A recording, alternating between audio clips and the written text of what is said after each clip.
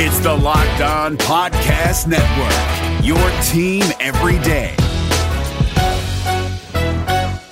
You are Locked On Celtics, your daily Boston Celtics podcast here on the Locked On Podcast Network, your team every day. I'm so hyped right now.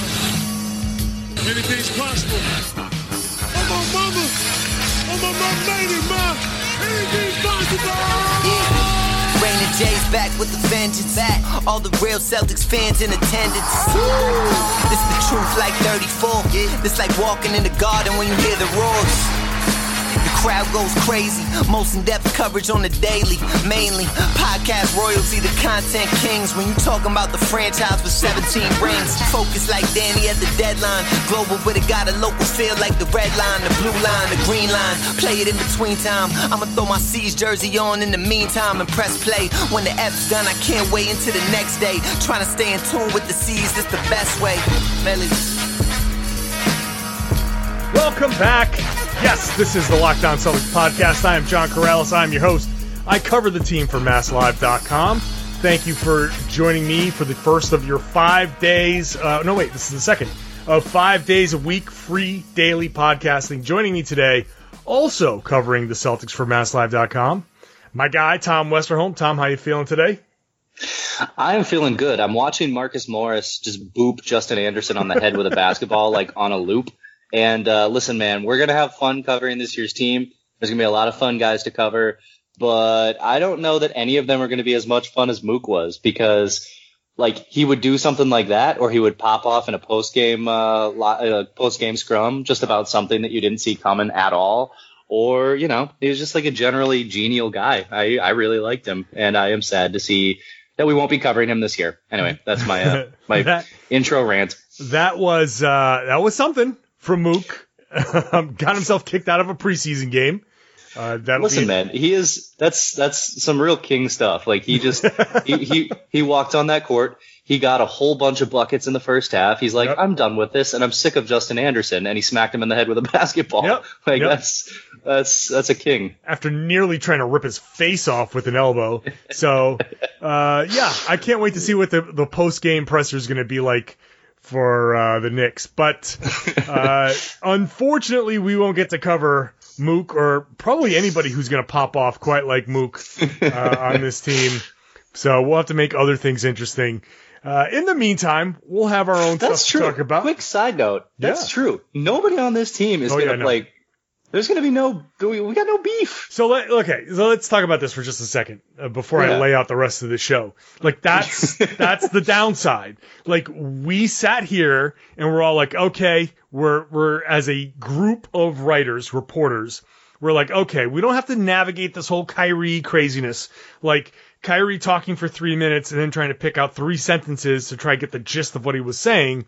So people can actually understand what he's reading. Like, we don't have to deal with all of this walking on eggshells, blah, blah, blah. The trade-off is we don't get to cover Mook. We don't get to cover somebody that's going to just go nuts and pop off to the media. Like, Marcus Smart is good for once per season. Yeah, he's the only option. But no one else. Like, who else is going to do it? There's nobody on this team that's going to go off and be like, you can get, like, genuine comments from, like, I think Jalen gives you, like, a genuine comment, I think. I think some of these other guys will give you, the rookies, Grant, I think, is good. Like, these guys aren't going to, like, bullshit us, but you're just not going to get that raw, unfiltered greatness of Mook. You're just not. No, you're definitely not. And it's a little sad. I almost kind of wonder if they're going to miss that edge a little bit. Like, cause, I mean, Smart really is the only guy who's like, that we know of. I mean, maybe like Poirier or something is going to like surprise us and just be like a real, mean streak dude on the court. But yeah, I kind of wonder if they're going to miss that edge a little bit, just cause they did have a couple of guys who were, you know, who weren't afraid to mix it up last year. Yeah, for sure. Well, it's an interesting side note for this season because they do not have any of those guys. It'd be interesting to see if anybody does step up and kind of take that role outside of Marcus. It really is going to have to be Marcus Smart. Like that's his. That's going to be his role. this team is really not going to be about edge. This team is going to succeed by doing all of the stuff that Brad has been preaching throughout the entire week plus now. Togetherness, ball movement, forget the isolation, work the ball around, all that stuff. And if they start to get pushed around, then Marcus steps up, and then, we'll see. You know who might low key kind of be willing to mix it up is Grant. He's a goof, but he's strong, and you could see there's a moment in yesterday's game where I think he disagreed with, it was the foul where the ball was out of bounds. You could see like the disagreement with the ref. Like there was a little tiny hint of competitiveness there that kind of bubbled over. He has it every once in a while. So I'm kind of curious if he might low-key be a guy.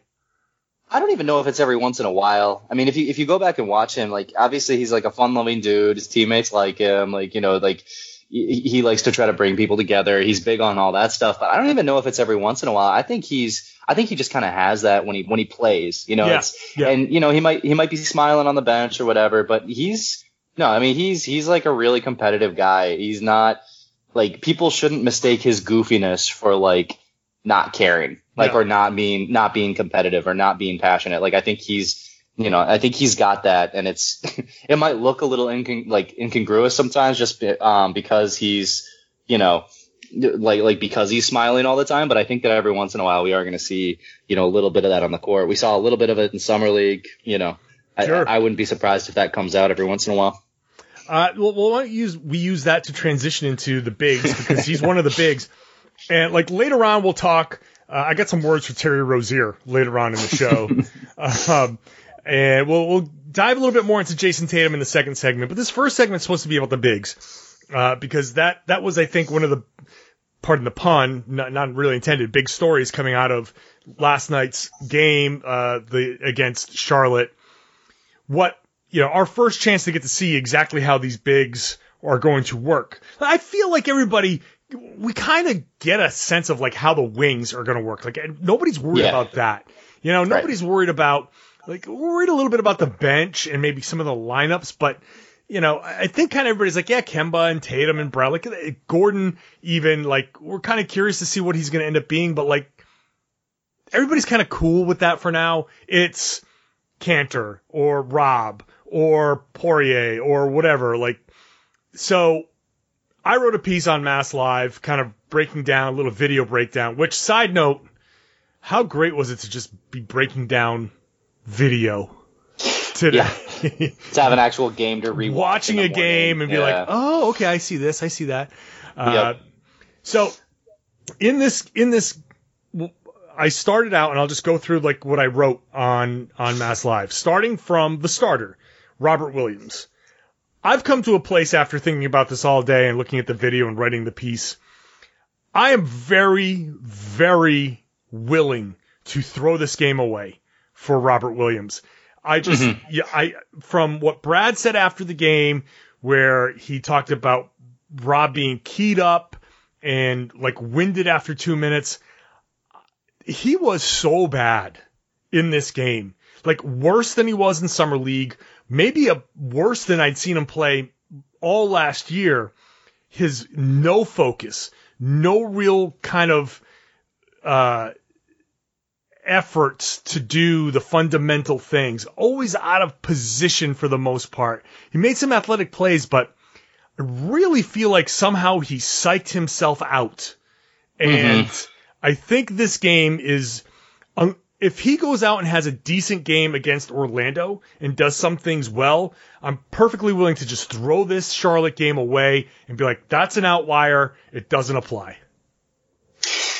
Yeah, I think that's fair. I mean, like, you're absolutely right, though. I mean, he was brutal. And so bad. It was, and it was funny because it was like, it wasn't, and Brad kind of hinted at this, it wasn't an effort problem.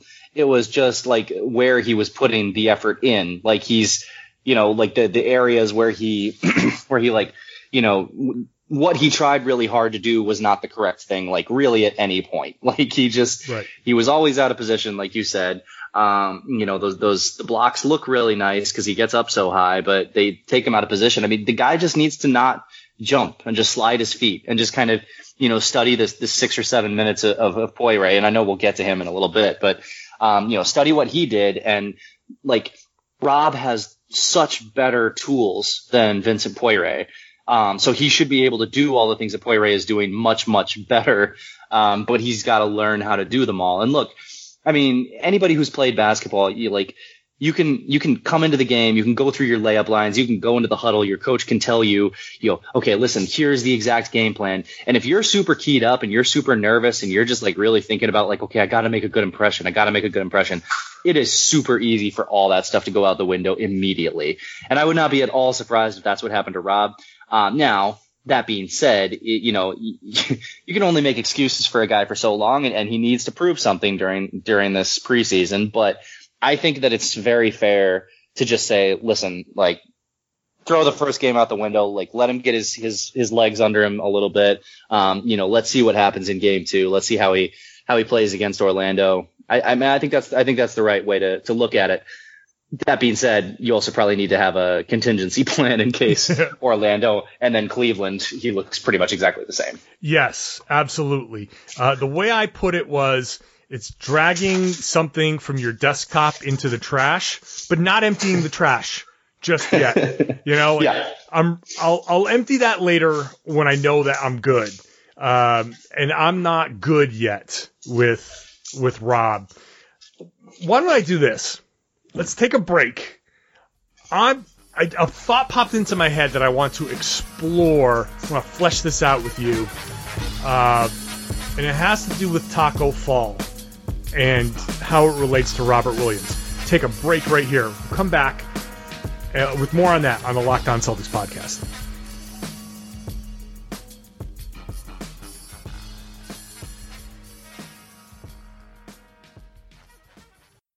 NFL teams making bold final moves before the start of the season. From our local experts to your ears, these are the biggest stories on the Locked On Podcast Network. The Tennessee Titans have announced a one-year deal with linebacker Jadeveon Clowney, reportedly worth $15 million. Tyler Rowland of Locked On Titans tells you if it's going to be enough to get Tennessee back to the AFC title game. In other moves around the league, the Miami Dolphins named Ryan Fitzpatrick starting quarterback, which means Tua will be back up for the time being. And the Detroit Lions have agreed to a one-year deal with running back Adrian Peterson. Peterson was released by the Washington football team last Friday. For more NFL news and analysis, subscribe to the new Peacock and Williamson NFL show and listen to a brand new lineup on Locked On NFL. They'll have division previews every day this week. Local experts on the biggest stories. It's the Locked On Podcast Network, your team every day. You're up to date on your favorite team, but what about the competition? Here we go! John Hollinger and Nate Duncan are evaluating every bubble contender on Hollinger and Duncan. Rejecting the Screen goes behind the scenes with in-depth interviews, and the Locked On NBA podcast is recapping games daily. Let the Locked On NBA network of podcasts take care of your NBA bubble scouting reports. Hollinger and Duncan, Rejecting the Screen, the Locked On NBA podcast. Subscribe to the best trio of NBA podcasts on the planet, wherever you get your podcasts.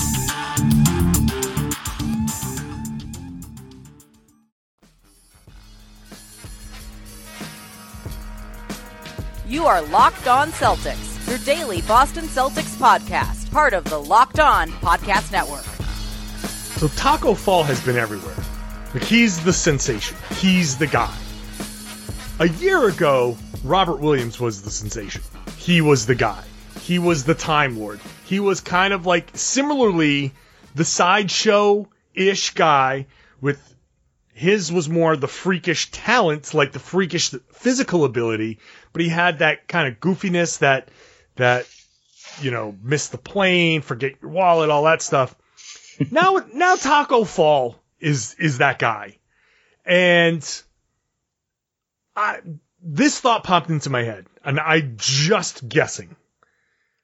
I wonder if there's any kind of like Rob thinking like, wait a minute, everybody should be chanting for me. Like, I remember coming into the game and getting the applause, and now everybody's chanting, we want Taco. And when Taco checked in, people were going nuts. Nobody was going nuts for, like, Rob caught the alley-oop to start the game, and that was nice, but, like, there was, I don't know, I might just completely be making this up, but I just wonder if there's a thing in his head that's like, well, why he went out and played so poorly is because he got caught up in the, I need to get some highlights out here because I need to get the, like, I'm playing to the crowd. Rather than playing the game, I'm playing to the crowd. Maybe. It's, you never want to read too much into people's reactions This on the bench. absolutely can just be a complete reach. I'm fully aware that this could be a very big reach on my part. Yeah, I mean, I don't know. It's tough to say. I mean, Rob is he seems like he's honestly, like, despite all of his, like his kind of, not antics, but despite all the things that he the immaturity that he showed last year, he seems like he's got a pretty good, head on his shoulders in terms of just like not being that type of guy. Just like from my interactions with him. But that being said, I mean, yeah, he's definitely not the sensation anymore, but it's almost way better to not be the sensation because, I mean, the thing about Taco is that, he's not going to be in right away, and Brad isn't going to put him in the first quarter, even though the fans are chanting for him. And, he's like, it's kind of uncomfortable really because he's sort of the sideshow and people are really cheering for the sideshow. And last year, Rob to a certain extent was the sideshow.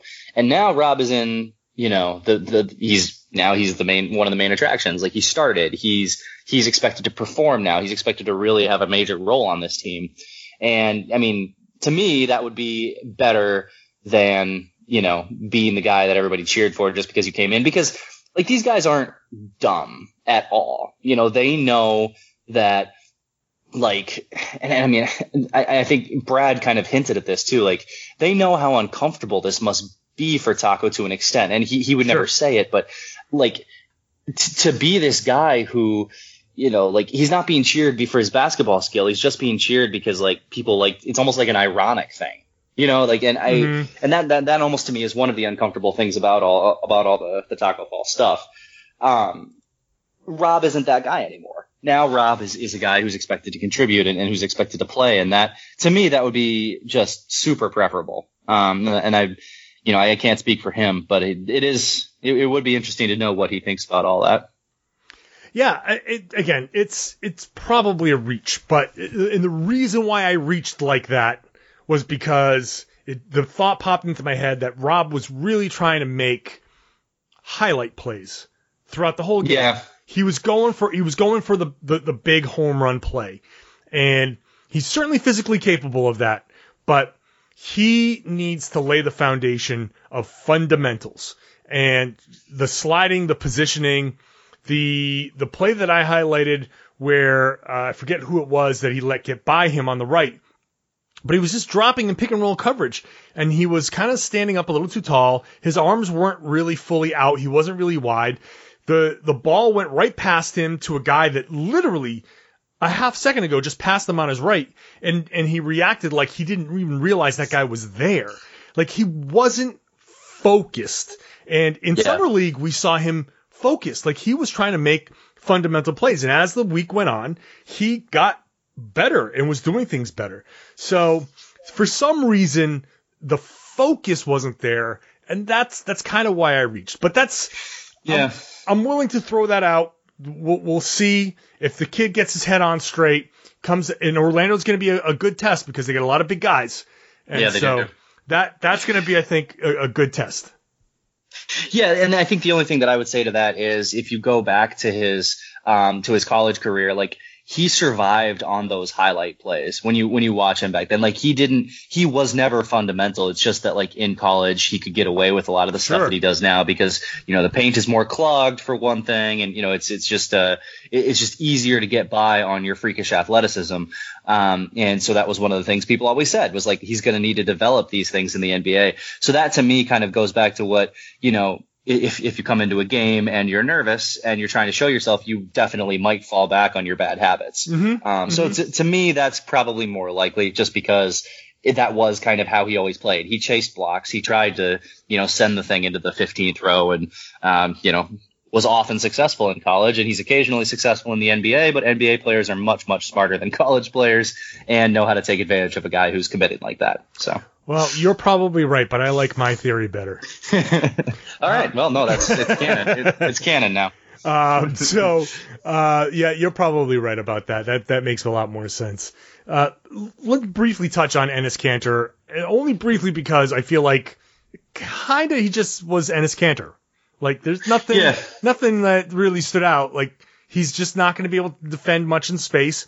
He'll do okay. Like, just if somebody's trying to back him down, he'll do okay. He's a strong guy. But he is. A guy trying to drive on him in space, he's going to give up. He's going to give up ground. And he could benefit from some positioning too. And maybe the Celtics coaching can get him to, like, just turn his hips just a little bit so he's not giving up a wraparound layup. He's kind of driving a guy. Like, I'm not asking for too much, but there was a play that I highlighted where the guard just went right by him. Like, okay, fine, it's hard to keep up with him. But then he opened up his hips and just let the guard keep going around for the wraparound layup. And I was like, that just can't. You got to at least take one more slide, just one more, and try to get the guy to, like, turn back around and bring the ball back around. Like, I'm not asking for a full stop, but just a little tiny bit more of a deterrent. But that's Kanter, right? Yep. My favorite Kanter play, I tweeted it out. But I didn't tweet out the whole play, which was almost too bad because it was actually really funny. There were like 7 seconds left in the first half, and Terry Rozier took an inbound. And I have never seen a man more casual about bringing the ball up with 7 seconds left than Rozier was. And I was like, why isn't he going? Guy comes out, sets the pick and roll, lob pass with 1 second left. It's just an alley-oop dunk. And like, because the Celtics pick and roll defense just broke down so hard. And it was Kanter and Kemba.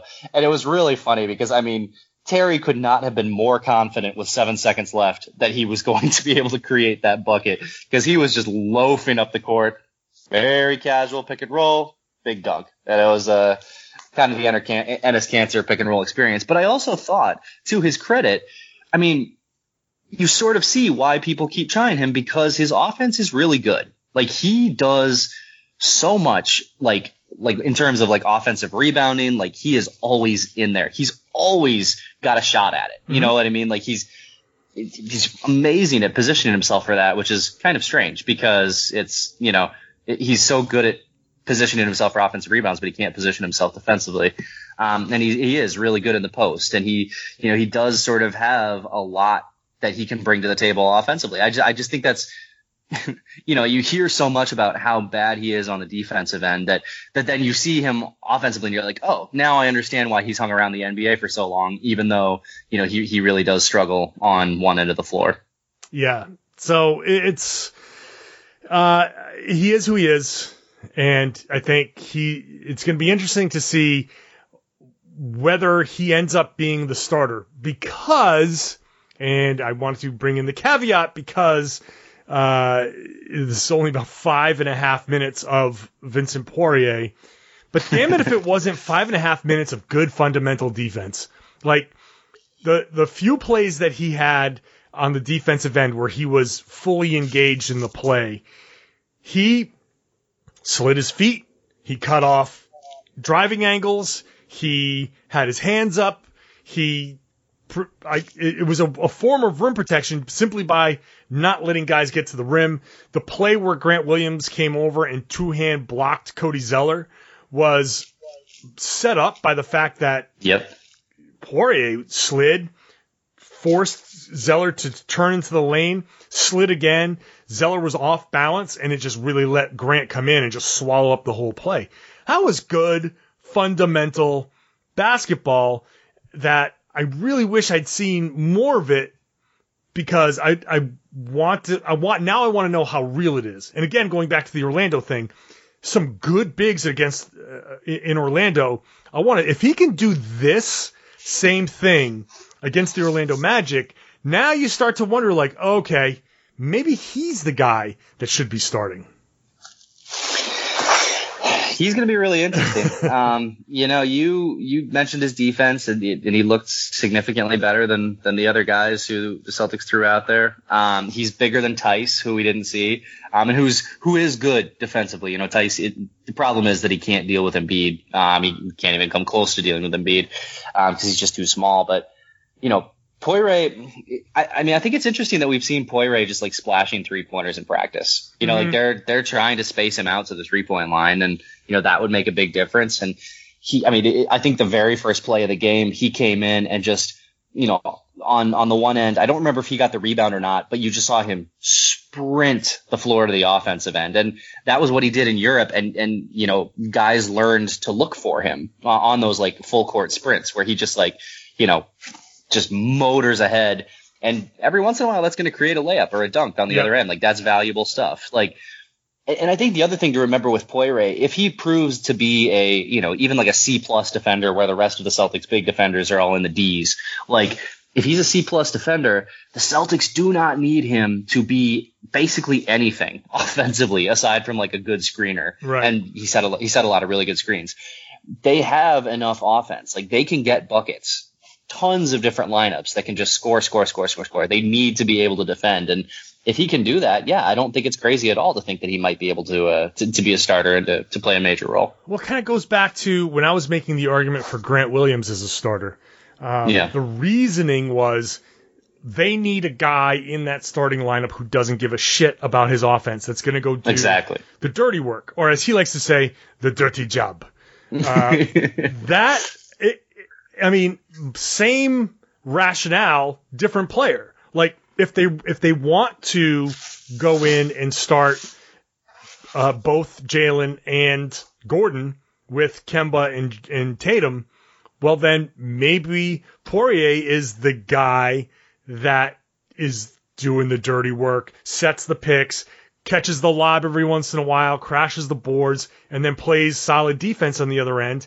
And then Cantor comes in with Marcus Smart, runs pick and rolls, and they just have an offensive-minded kind of second unit, bring in Carson Edwards, who lit it up, and then kind of go in that route. Like, that could be something that works. And maybe Grant on the second unit kind of helps because his intelligence, he can help like guide that defense in the second unit with Cantor and just being communicative.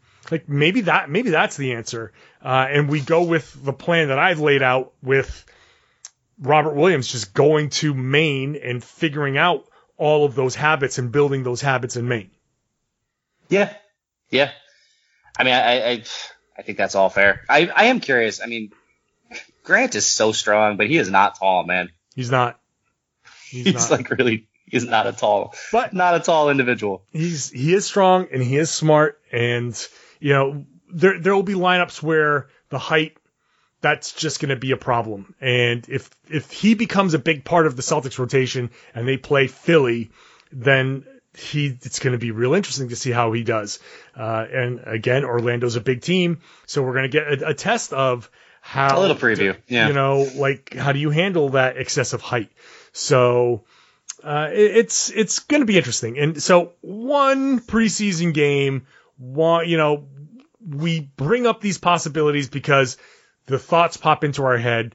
After the next preseason game, different thoughts can pop into our head, but at least now I wonder if Poirier could be a starter. Like, there is now at least the beginnings of evidence that can back you up in at least having that thought. So, well, you want a quick fun with stats here? Oh yeah, sure.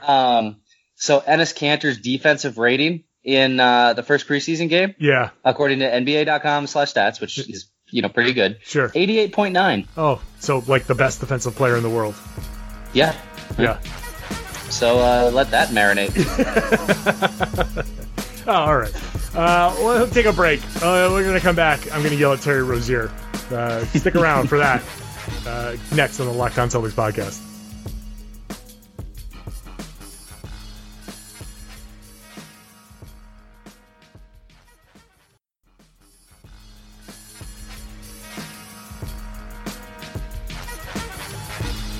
Follow us on our social channels at LO Celtics on Twitter and at Locked On Celtics on Instagram. Tom, that play you described earlier, do you know what I'm going to say about that play? I'm going to go ahead and guess that it has something to do with the fact that Terry Rozier completed a lob pass. An awesome alley-oop. Perfectly on target. Where the hell was that?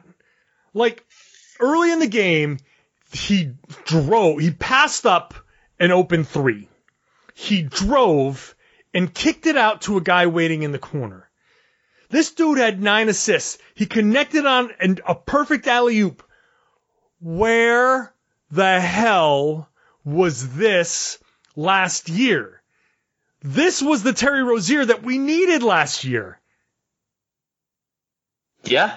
I mean, honestly, man, I'm going to let you take this rant because all I have queued up for Rozier is a really funny Terry Rozier quote. So you do your thing. Because when we were talking before this show, you were mad about it. I am heated about this because last year Terry Rozier couldn't wrap his head around playing the right way, making the right pass, making the right play. Now, again, same caveat as before. It's one preseason game. You said it before with Robert Williams. You tend to fall on old habits sometimes. So we know that Terry Rozier is potentially going to go back to being Terry Rozier. But still, 9 assists, and afterwards saying that that's what coach needed. That's what coach asked for. Well, I'll tell you what, Brad Stevens didn't ask for pull-up threes with 18 seconds on the shot clock. That's not what Brad Stevens asked for. Brad Stevens asked for the same exact damn plays that you are making in this game. It shouldn't take getting $20 million to make those plays. If you had made those plays, maybe you would have gotten 25. So it's just infuriating. Infuriating. Consider this. Maybe if James Borrego was coaching the Celtics last season, Kyrie Irving would still be on the team. Oh. It really makes you think. How about that? Flipping that. So clearly the entire point of this rant is that Borrego, greater than symbol Brad Stevens. Yeah. No, you're 100% right about all that. All of that is true. I just want to bring up my favorite. Well, not my favorite Terry Rozier quote, but it's in the top. It's in the top 10 for me. All time. It's in my top 10 of Rozier quotes, and Rozier drops some gems. So to have a top 10 quote is pretty good. He's one of those guys that we're gonna miss, like quote wise, for sure. Absolutely, sure. And another guy with edge. So somebody asked him, how have you tried to establish yourself as a leader? And I always do kind of think that the leader thing is a little overblown. It's like sometimes all right. Yeah. So sometimes, a guy is a leader, isn't a leader. Sometimes it doesn't matter. I don't know how good of a leader James Harden is, but man, that guy can hoop. It doesn't really matter. And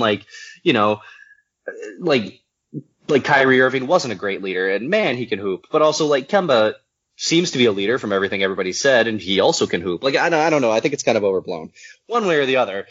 Terry's response, and I love it because he started off trying to talk, connect with guys, and he's trying to give the answer, and then he that everybody wants, and then he sort of is I don't have all the answers. I ain't the best leader. I know that. I'm just trying to keep learning and keep growing, man. And I ain't the best leader. I ain't the best leader. That's oh man, it's just the perfect Rozier quote. It's the perfect Rozier quote because on the one hand you're well, maybe you should try to be a leader, but on the other hand you're man, I really respect a guy who just kind of knows who he is. He's yeah, I'm not really a leader. Hopefully people don't follow me. I mean, seriously. That was an excellent Terry Rozier quote. It reminds me of this Bill Burr moment where Bill Burr was he said something awful and the crowd started to applaud and he's no, don't follow me. I don't read. Yeah, very similar to that. Very similar to that. Although I'm sure that the Hornets, after having committed about $60 million to him, would like to hear something other than, I ain't a good leader. Respect for the honesty, but I'm sure Michael Jordan's like, say what now? This is the great thing about being reporters, though, is that we don't have to care about that stuff. We just get to enjoy the great quotes. The great quotes are, they are our lifeblood. They sustain us on these impending cold winter nights. So, all right, that's a fun place to end the podcast. Stick around for a lot more coming up this week. We're daily, we're free, so give us that subscription. Read our stuff on masslive.com/Celtics. The basketball is back, and we've got a ton of content, And so check us out, because basically everything you want covered is covered. It also helps us out, keeping our jobs and such. So please go read that stuff. Subscribe to the show. 5-star rating, a good written review also helps out a tremendous deal. So do that. Share the podcast. Tell everybody to listen to the Locked On Celtics podcast here on the Locked On Podcast Network.